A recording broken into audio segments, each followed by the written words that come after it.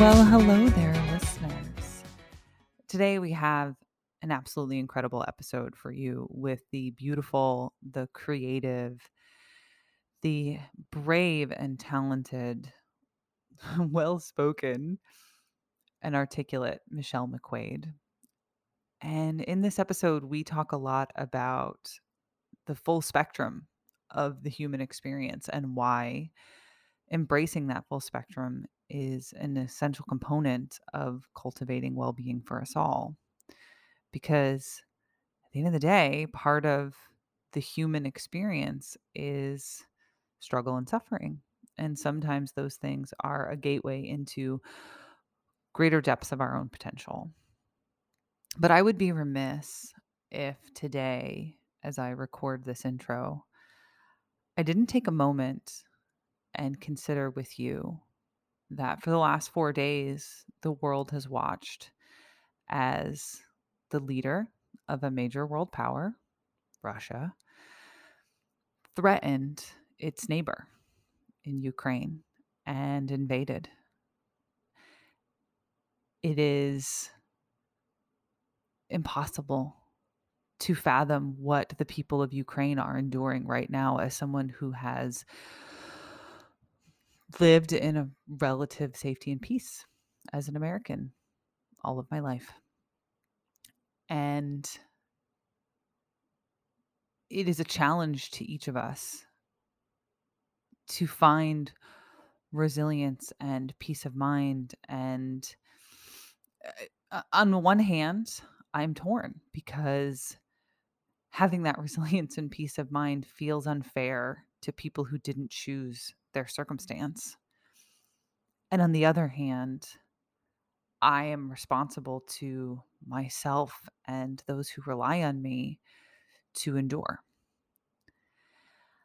And over the last week, I've had conversations with many clients who are coming out the other side of some really acute struggles of their own and starting to put down the stress, tension, anxiety that they've been carrying for on and off for 2 years, and what it means to come out of acute stress and into cultivating the next stage, the next phase, the next whatever in their lives, in our lives. And I believe that in these moments where we transition from acute tension and challenge toward opportunity, that is when we build our resources. That is when we heal what has been hurt and then move toward the work of Barbara Fredrickson has just popped into my mind. We broaden our horizons and build our resources. And I think it's important to recognize that all of these tools, all these positive psychology tools we talk about, they change our cognition. They literally shift our neurophysiology so that we can experience the world differently, so that we can be open to new possibilities and creative solutions. Ukraine, the people of Ukraine, will need the rest of us to support them, to back them, to show them that we are with them. And the people that rely on each of us will also need support. This is micro and macro. This is part of the human experience. Is standing together, holding up one another when they need that support, asking for support ourselves, and recognizing for each of us, what do I need in this moment? What does my body need? What does my heart need? So that you can heal yourself and then show up for whomever else needs you. And I know this is wandering, and I recognize that some of this is a bit vague, but the foundational concept that then practices can be built upon is important. And Michelle and I are going to talk a bit about criticisms in positive psychology and toxic positivity and the whole, yellow smiley face criticism, blah, blah, blah, which is important. But being able to recognize what you need, where your stress tolerance is, and then to also be able to recognize, hey, I'm doing more better. I can handle more. Let me open up the aperture on my own capacity, on my own emotional spectrum, because I have cultivated that resilience. And I do think from my work with my clients and on myself that we can get stuck in the space of stress, of tension, and not recognize, I can come out of that now and move into the space of expansion, collection, connection.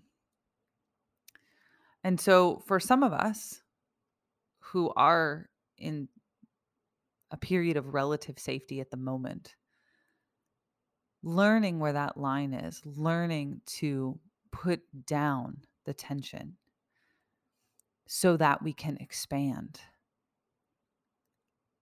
Then we have the opportunity to build new resources and show up to rebuild collectively, to extend to our neighbors, to our friends, to those we've had tension with these last few years, and start building some bridges, because we're going to need one another.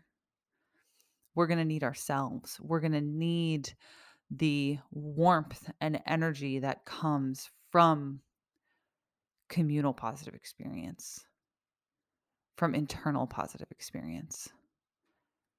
Those are the things that build us the resilience to show up. My heart, my soul, my everything goes out to the people of Ukraine and anyone who has someone they love in Ukraine. Which, for those of us who value the ideals of freedom and the spirit of well-being for all, on some level, we all have someone we love in Ukraine.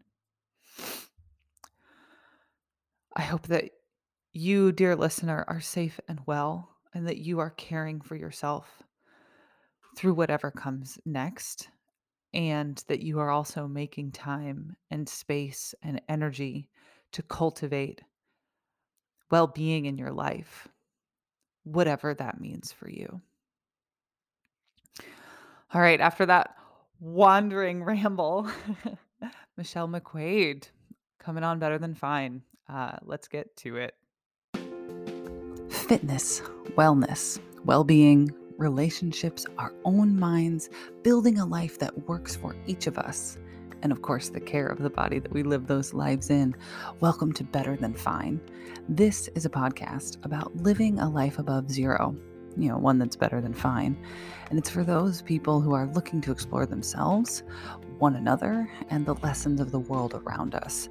And we do that by exploring the intersection of traditional wisdom and modern science. And I'm your host, Darlene Marshall. I'm an expert in wellness and well-being with nearly a decade in the fitness industry. I've got a master's degree in applied positive psychology from the University of Pennsylvania, which is the scientific study of well-being.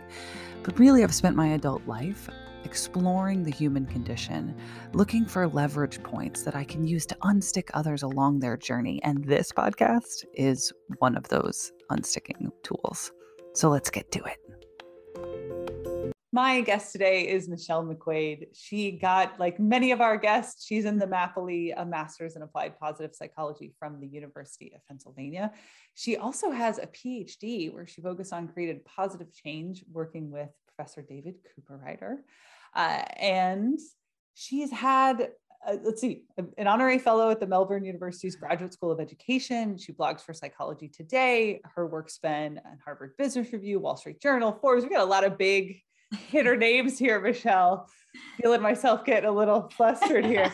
And I love this quote that I stole off your website that Martin Seligman, who's largely considered to be the founding father, the grand poobah of positive psychology, says that Michelle is one of the world's leaders in designing and implementing positive psychology interventions in workplaces, which I feel like is kind of having the positive psychology Pope be like, you're a cardinal now. You're the anointment. The cardinal of work.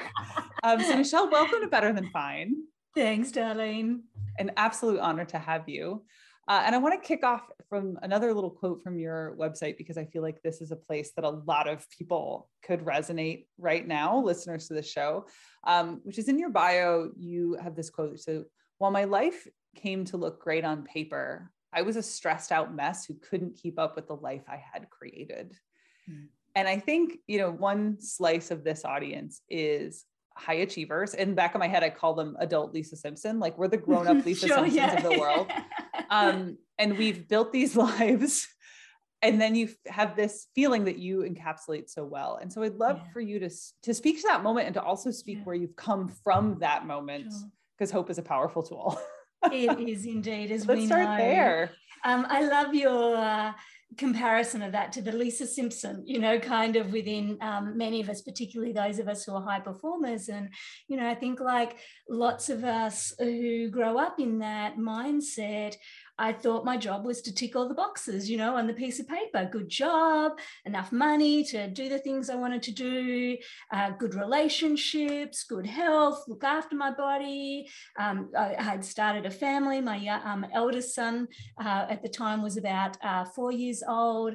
On paper, it looked like I had it all. And I was about 32 years old. I was living in New York. The accent's Australian, so New York was a big deal. It was the city of my dreams that I wanted to be in. I was in this big global brand job for one of the world's largest firms. I'd often travel sort of 4 days a week in and out of different countries and come home. My husband was staying at home with our son at that time, and I'd have Fridays, Saturdays, Sundays off from travel. I did a condensed work week. And so really, like, you couldn't have constructed a much better life for me personally. It was everything I had ever hoped that life might have been. And so I really couldn't figure out what was wrong about 6 months into that role in New York, where I was finding myself struggling to get out of bed. Each morning was a battle with the snooze button on the alarm clock to drag my ass out and to get to where I needed to be. And I couldn't figure out what was wrong. I went and had a physical. There was nothing wrong physically with me. I went and talked to a psychologist. There was nothing wrong emotionally with me. I wasn't depressed or anything like that. I was just exhausted from trying to keep up with the lives that we've created, that I had created. And I think many of us do, to your point, right? And I couldn't find a way out of it. I was like, I just need to get more grateful. Yep, I just need to pull up my socks and get on with it. Like, come on, girl, Yeah, where's your gratitude? Exactly. And little things would work maybe for a couple of days, and then I'd find myself back hitting that snooze button again and again. And it wasn't until one night I was end of a long day, slumped over the takeaway container on the couch and watching the Jon Stewart show, which used to still be on in those days. And Jon was interviewing this Harvard professor, Dr. Tel Ben-Shahar, about why his course had become the most popular on campus. And it was the first time a course other than economics had been the most popular on campus at Harvard. And the course he was teaching was positive psychology. And I remember literally kind of going from that slump state to upright on the couch going, what is this? There's a science to happiness? Why has nobody told me this before? I'm like, that would be useful information to have, surely. And it really it was the first I'd heard that such a thing even existed. And so the next morning I was straight to Barnes & Noble, and I bought Tel's book and devoured it in the day. Tel's work led me to Marty Seligman's work. Yep. And then I couldn't stop talking about it, like to friends. I'm like, do you know there's a science of happiness? Was I the only one? Exactly. Like, what did my parents not tell me? And so it was really only, I think, to shut me up, because they were sick of hearing me talk about it, that one of my friends said, you should see if there's a master's program in that. And so sure enough, there was. And that was how I came to do the Masters of Applied Positive Psychology. I think the one piece, though, in opening up all that treasure box of the science, even when I went to do the Masters of Pos Psych, I thought I was coming to learn how to be happier. I wanted to be happier, and I wanted to enjoy the life I created, and I wanted to have the energy to keep up with it. And it was probably about 3/4 of the way through that program that I realized what I was getting was something much richer than just happiness. And what I was getting was this body of knowledge and these tools and social support from my classmates, but also then from other people in my life that I was starting to talk about more of those things with, to be able to navigate the ups and downs that we all have in life, right? And to know that when things were good, rather than worrying about the bottom falling out, that foreboding joy that Professor Brene Brown talks about, I could just savor and enjoy it and learn from those moments about how to make more of them. And when I was down on my knees and wondering if I'd ever get back up, I could have a degree of confidence. I would get back up. I had again the things I needed to start finding my way out of that. But rather than trying to do so in a blind panic of, get me out of here, I'm going down, it was more a place of going, okay, this hurts, it sucks, but there's also learning and growth here. And I'd rather get that learning and growth and not be back for this lesson again, rather than just trying to claw my way out or deny that it's happening or numb myself from the pain of it. And that probably, understanding how to navigate and feeling confident that I can, those highs and lows of life, that for me was the real gift out of all the things that we studied. I want to highlight that especially, and I'm so glad that you brought it to there, because one thing that I deeply struggle with in the fitness industry is the toxic positivity of kind of the rah, push harder, you can get through, you don't know what you're capable of. And it's like, no, sometimes people just need like a cookie and a nap. Yeah, that's okay. Yeah, and it's okay to have a cookie and a nap. Yeah. Like that doesn't, you're not blowing your macros or whatever. No. And you found that in a program that is about a science that is poo-pooed as the science of yellow smiley faces, which of course those of us who are in it know that it's not, and hopefully listeners to this show know that it's not.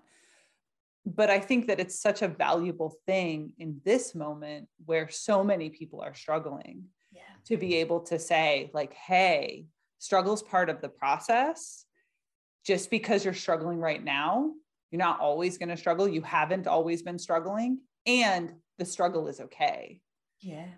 And not even just okay, Darlene, but normal and healthy. Like if you were just thriving all the time or happy all the time, I'd be a little bit worried about your well-being. Yeah, there's something else going on here. Disconnected from reality? Do you just not feel safe to talk about it? And I think, I was fortunate doing research with Dr. Peggy Kern over the last few years based on Professor Martin Seligman's PERMA theory of well-being, and we've done large population studies multiple times in the US, in Australia, in Canada. We're about to do one in Hong Kong and a few other places as well, but we see over and over again that it is possible to be living well despite struggle. And the outcomes you get in life, in work, for your well-being, statistically, are no different than people who tell us they're consistently thriving a lot of the time. And certainly, I think the last few years with the global pandemic, one of the things we've seen both at an individual, a team, a whole workplace, a whole community level of talking about well-being is if we can just normalize struggle as not just even normal, but a healthy part of caring for our well-being. Looking after our well-being is going to have moments of struggle and moments of thriving, and that's completely okay. Those moments of struggle, as you're pointing out so beautifully, are simply that opportunity to learn and grow, to sometimes know we need a cookie and a nap on the way to the learning and growth. And the more that we can make that okay to talk about, to not shame or isolate people or make them feel they're broken or defective in some way, it's probably the easiest and biggest gift we can give people to look after their well-being. Yeah, as you're saying that, and I'm thinking about it like not just normal, but necessary. And a few weeks ago, we had Dan Tomasulo on the show, and he's, of course, at Columbia Mind, Body, Spirit Institute, and he was referencing work. And of course, whose work is now escaping me. There's so many good names, but I always get mad at myself when I can't think of who it is, around the mechanism of depression leading to spirituality. And of course, I'm sure you know that spirituality, people who have some kind of spiritual relationship, whether it's a formal religion or just a belief system, tend to have greater well-being and tend to also be more resilient in the face of stress. But that depression is often part of the equation that leads you into that belief system. Absolutely. And so if we are running away from these negative emotional experiences or trying to detach from them or minimize them, are we then running away from a process that ultimately leads us toward self-transcendence and actualization? Scott Barry Kaufman was just on the show, so I'm like throwing back to all these old episodes. Deeper dives. But yeah, I love this idea of like not just normal, but necessary. Yeah, absolutely. And healthy. Yeah, healthy. And I think, even those periods where we're looking after our physical well-being and we feel like we need the cookie and the nap, I don't think we can consistently care for our physical, spiritual, emotional well-being if we're not tuned in to the things that our bodies are actually telling us on all of those fronts. And so, I have a pretty good exercise routine, each day throughout the week. But sometimes that exercise routine is, today is a day when my body is telling me to slow it down, to not hit the treadie or hit the trail, but to actually, hit the yoga mat. And it might just be pose of the child for, half an hour, and that's all I've got. I've learned that it's more important for me to honor that than to push through that no matter what the cost, because it's the moments where I push through it over and over again, where I'll end up injured or my motivation gets broken down because, again, I can't keep up with the expectations that I've set myself. And that's where we're far more likely to burn ourselves out in the process. First, I love that you've picked up on this cookie and a nap analogy that I'm all for a cookie and nap, mate. Yeah. I'm not against cookies and naps. And obviously I'm all about the vitality piece. I want to shift gears a little though, in this idea that, okay, so you found this body of evidence, clearly it has had profound positive effect in your life's trajectory. But from there, a lot of what you do now is work on work. Mm-hmm. And can you just frame that for us? Yeah, sure. So for me, I'd grown up in both small and very large organizations. I'd started in little companies where we maybe had 10 people, and then I'd gone to work in big global organizations like IBM and PricewaterhouseCoopers with, hundreds of thousands of employees. And part of my role was often jumping between different countries and looking at how people were doing in those countries. And it got me really curious as I got to see that across different cultures and different styles of leaderships around how did you bring out the best in people consistently at work? And so at the moment I was having that kind of personal crisis, I was also having some professional crisis in that what I was so sure worked, if you treated people like machines and you told them to do the right things and you use the right carrots and sticks to reward or punish them, surely they'd do what was required. And what I saw as I jumped in and out of different cultures and leadership teams was, it rarely ever worked. You got compliance, but almost never commitment. And as soon as leaders' attention moved on to the next thing, people went back most often to behaving the way they were before. And so, I'm scratching my head in my personal life going, this doesn't add up. And I'm scratching my head in my professional life going, this doesn't add up. And so from a professional front, when I started to understand there was this science to human flourishing and how we could bring out the best in people in different contexts, again, in those very large, well-resourced organizations, these were not conversations we were having. And we had whole divisions of change management teams who were being paid to do this for other people in the world. I'm like, what are we missing here? So I had made the pitch to my work. I actually had moved back from New York to Australia and had asked my work to still let me go and study in Philadelphia to do the master's program. And PricewaterhouseCoopers I was working with at the time were amazing and said, sure, because we recognize too that we need this science. We don't have this capability within our organization because this was very early on in the positive psychology journey. And so if you want to go and get it and bring it back for us, we're happy to invest in you to do it. And so I was very fortunate for the first sort of 3-4 years during my studies and straight afterwards, PricewaterhouseCoopers said, look, here's a few 100,000 people, see if any of this stuff works in a very challenging environment, because these are auditors who are renowned for building their, career success on being negative and pessimistic and pointing out what's wrong very loudly. So I'm like, if you can make it work there, you'll make it work anywhere. And then with their blessing, starting up just over a decade ago now, my own organisation, and we now work with workplaces all over the world doing this kind of work and taking the science in and finding ways to make it practical. I can't help but notice the difference between analysts and personal trainers, because honestly, having spent the last decade in the fitness industry, they're very good at telling you exactly what you're doing wrong and then expecting that to be a positive outcome. Right. Well, and I think it's common, right? Most of us, I don't actually think, know how to motivate people well, unless you've had a really fantastic role model that just knew how to do that and you've emulated that. I think most of us grow up, and our negativity bias, of course, as we know, makes us more inclined to look for what's not working and to feel that evolutionary pull to try and fix it. And so we're often not taught other tools to respond to motivation that might get commitment instead of just compliance. Well, I also think, I mean, you're more of an expert on this than me, so I'll be curious of your thoughts. It's like when I think about my education in the fitness industry, so much of it was around selling the negative. The way that I get the person to buy the bigger package is point out to them all the things that they don't like about themselves, and then they will commit to me. And then, I got to have the skills to pay the bills. But I think part of that equation, if we look at larger work too, right? As high achievers, we're often the ones who are most productive, then moved into leadership positions. And we're like, well, I was committed. How come you're not? Yeah. And so I think there's multiple levels of fallacy in this, where the people who are leading often are motivated by different things than the people that they are leading. Yeah. When I was first doing my master's studies, I was heading up the brand and marketing area for PricewaterhouseCoopers in Australia and New Zealand. And, most of our advertising and marketing traditionally had been, the sky is falling and we're here to save you. That was how we got billings, right? And so when I was doing the Masters of Applied Positive Psychology, and I was learning the importance about the questions that we ask, and how when we ask questions that look for the true and the good and the possible, we create more opportunities for people to thrive and flourish together with Professor David Cooperrider's work.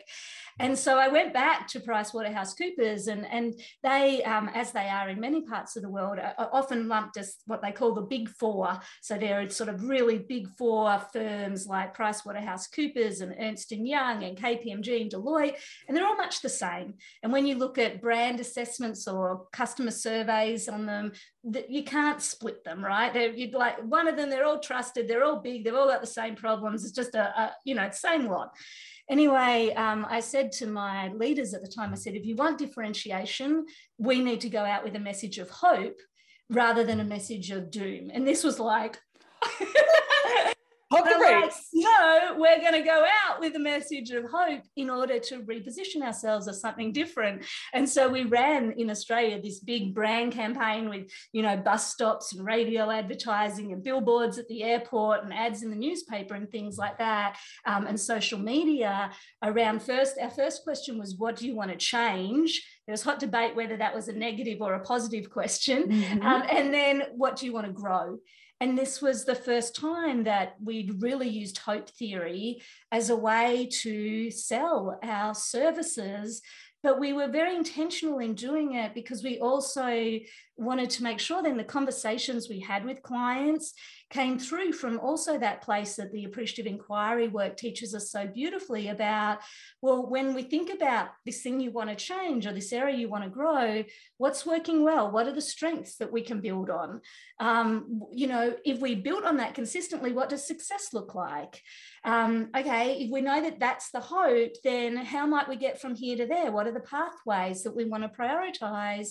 And then lastly, what are the small actions we want to start taking immediately? Now, whether you're selling fitness or, psychology or auditing, those same questions, right, work beautifully as a sales process and actually build from a place of commitment and supporting general well-being rather than undermining people in the process just in order to sell them something that we eventually hope will do them good, but we've destroyed their sense of confidence and self-efficacy often in the starting process. That makes it pretty hard to sustain the change when things get hard. Beautifully And put. just the end of the story, we did Yeah. get brain differentiation as a result. So Oh, in I the bet. independent studies, for the first time, we actually stood apart because we were out with a message of hope rather than a message of fear and doom. Just beautifully put. Like, I'm having this moment of stutter. I know you also have hosted podcasts that you're like, oh, I got so into what you're saying. You So tell that many I'm now like, questions. my brain is completely short-circuited, because what I'm mostly thinking about from like a larger lens perspective is when I look at whether I'm talking about social media content feeds or podcasts or the news or whatever way that information makes it to me. I live very rural. I'm like, I used to also live in New York City, there for 12 years, my dream city. And then I was like, oh no, I want time to go home.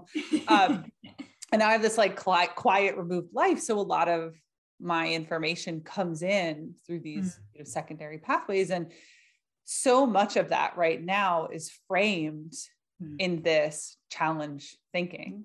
Yeah. And I think we're seeing the payoff of that exploitation of negativity bias across the board in people's health outcomes, their mental health outcomes, their well-being outcomes, like pick a factor. Yeah. And almost to the point that it seems like now when someone comes out with the message of hope and positive change and possibility, it gets interpreted as toxic positivity.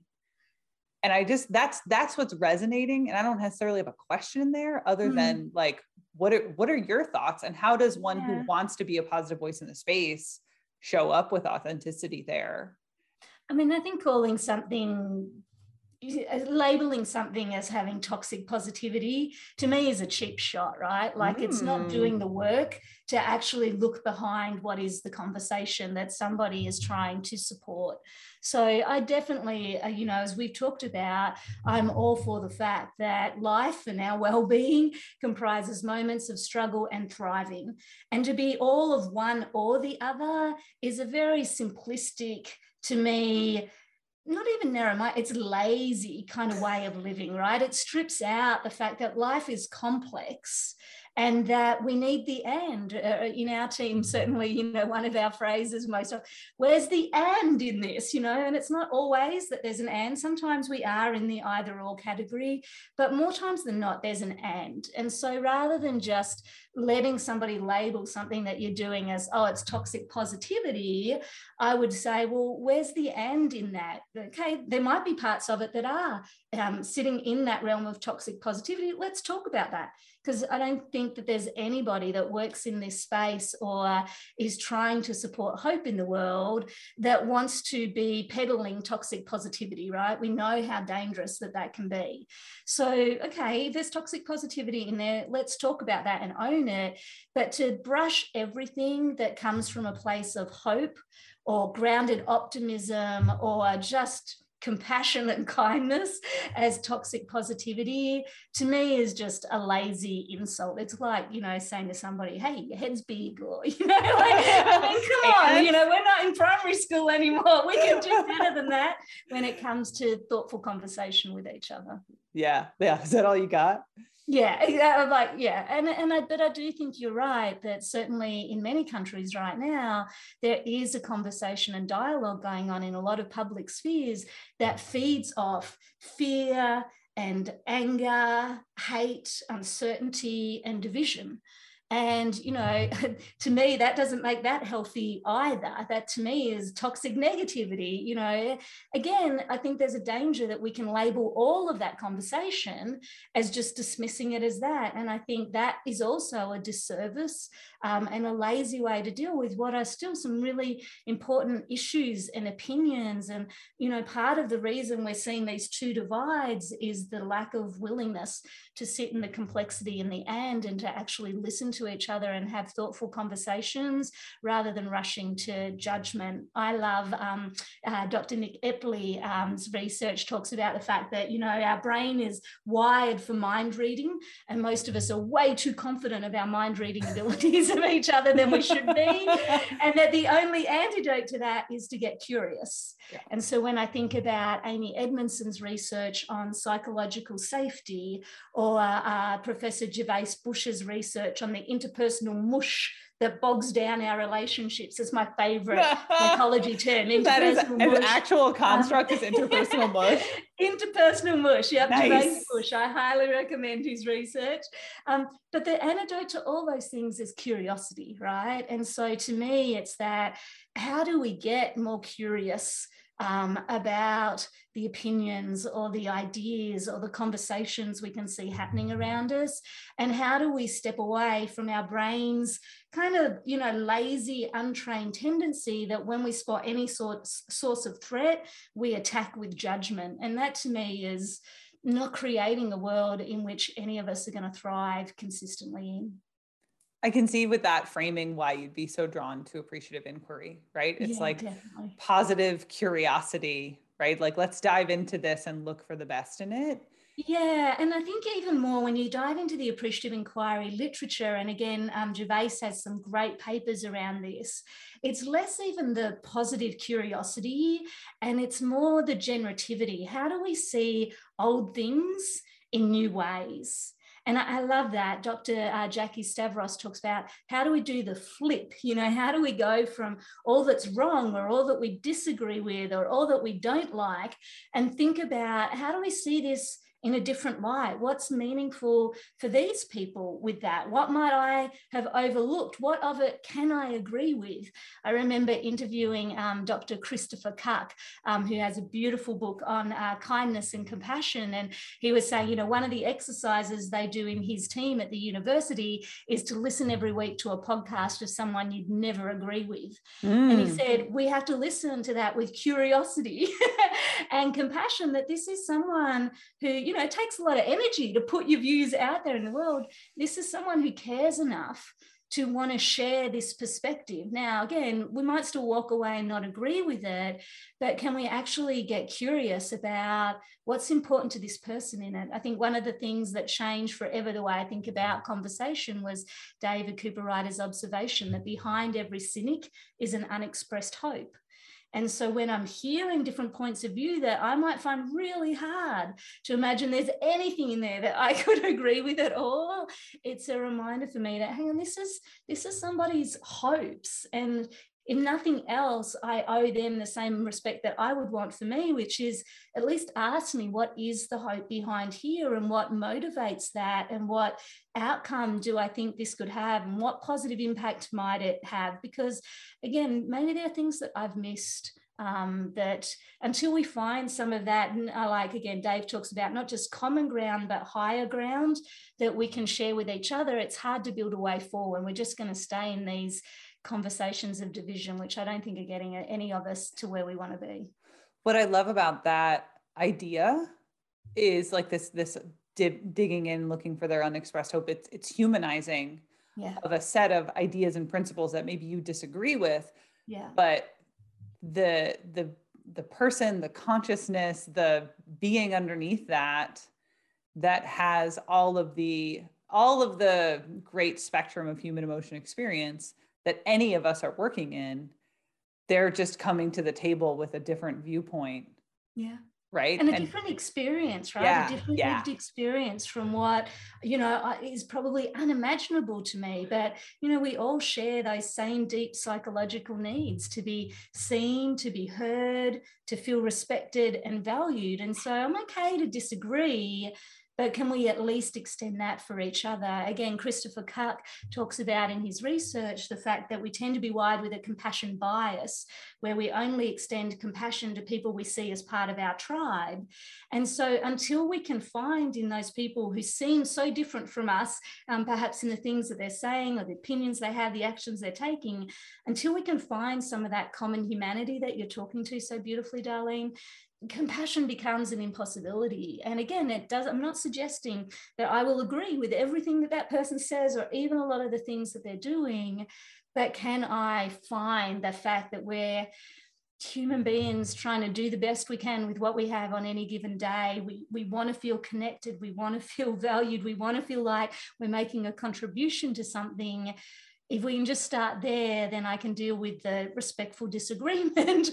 But I think when we're trashing each other and calling each other names and not willing to at least sit down and get curious about each other, then I think we're missing out on opportunities around for the world we all want to live in. So beautifully put. Like the idea that these opportunities for what we're all trying to create. I always think of, and I don't know if this is universally true, but whenever I'm talking to a positive psychology practitioner, I run on the underlying assumption that we all are striving for like well-being as a human right. Like if Yeah, we understand the equations around well-being, yeah, that's what we're trying to build in the yeah, world. yeah, And, as somebody who I don't know that I've talked about this on the show before, but as somebody who lives rural, grew up yeah, poor on yeah, social, like public assistance yeah, programs, I'm the first in my family to go to college. My grandfather didn't even have teeth by the time he was 19. And I'm in the Albany area. So Barton yeah, Seligman grew up here. yeah, I'm yeah, pretty sure like in, one of Seligman's books, he talks about selling magazines around yeah, like yeah, the yeah. He rural had the areas. newspaper out. Yeah. Yeah, my family lived at one of the places he talks about skipping because they There you definitely couldn't go. afford Yeah, magazines. So growing up in that space, there is a lot of contention and yeah, suffering and struggle yeah, in this yeah, environment. And it yeah, is often the population that well-being practitioners, in my opinion, are kind of looking over or looking yeah, past or looking away from yeah, because so many of them foundationally disagree. I'm yeah, talking about my own neighbors and my own family now yeah, yeah, yeah, with kind of what we're on about. yeah, But if we never try to find common humanity with them, we yeah. cannot find well-being for all. We are No, leaving out a swath of population that is unquestionably reacting from a place of yeah, struggle. yeah. And we can't sustain well-being for ourselves, right? Like Yeah, well-being is not a solo adventure. As no. we see from all of the data, it's impacted by the communities in which we live and the people around us. And so, even at the most selfish level, that if we want wellness for ourselves, we need to be willing to support wellness for others. And, like you, I certainly grew up in Australia, first in a very impoverished family, then with a single mum on a teacher's salary, and then she got remarried when I was sort of in my teen years. And so there was a little bit of middle class time. I left home when I was 16 and supported myself. So back into, a very impoverished stage of my life to then, grow up into the opportunities that I've had. But it certainly wasn't easy. And I absolutely appreciate when we're talking about how do we sit with curiosity with people that we completely disagree with, that can sound naive and it can sound like, oh yeah, sure, it's easy to say that when you sit in a nice house in Toronto and you don't understand perhaps what some of these people are saying or doing, but that is my family, much like yours. I still have a brother who is battling with a crystal meth addiction. My sister died last year of a drug overdose after a stint in jail and things like that. So I'm not doing this from an ivory castle. I'm doing it from, like you, Darlene, very real world challenges with what the pain and the tensions and the differing opinions can be within just the people that I love every day. I think the other important piece in all of this is, again, if we look at Dr. Brene Brown's research on compassion, she suggests that the most compassionate people are also the most boundary people. And so I think, again, we can have curious and respectful conversations. And I'm going to say it again, still agree to disagree, still agree that, those behaviors for us as a society are not acceptable. Should my sister have gone to jail for dealing drugs? Absolutely. That was not acceptable behavior that's going to support the well-being of our society. And so, again, I think with compassion and curiosity needs to also come healthy boundaries for the world that we want to create together. And again, I liken that back. I love when Marty talks a bit about grounded optimism rather than just pie in the sky optimism, right? You don't want an optimistic pilot landing a plane on black ice. And I think here again, compassionate curiosity with each other and respectful conversations needs to also come with knowing where our boundaries are for what is and isn't okay in the society in which we want to be safe and well together. I want to thank you. I'm going to take 2 seconds here and just thank you for that incredible vulnerability that you just showed. Because I do think it's easy for people to idealize anyone in the space talking about building thriving and the assumptions that are made about that person's human experience.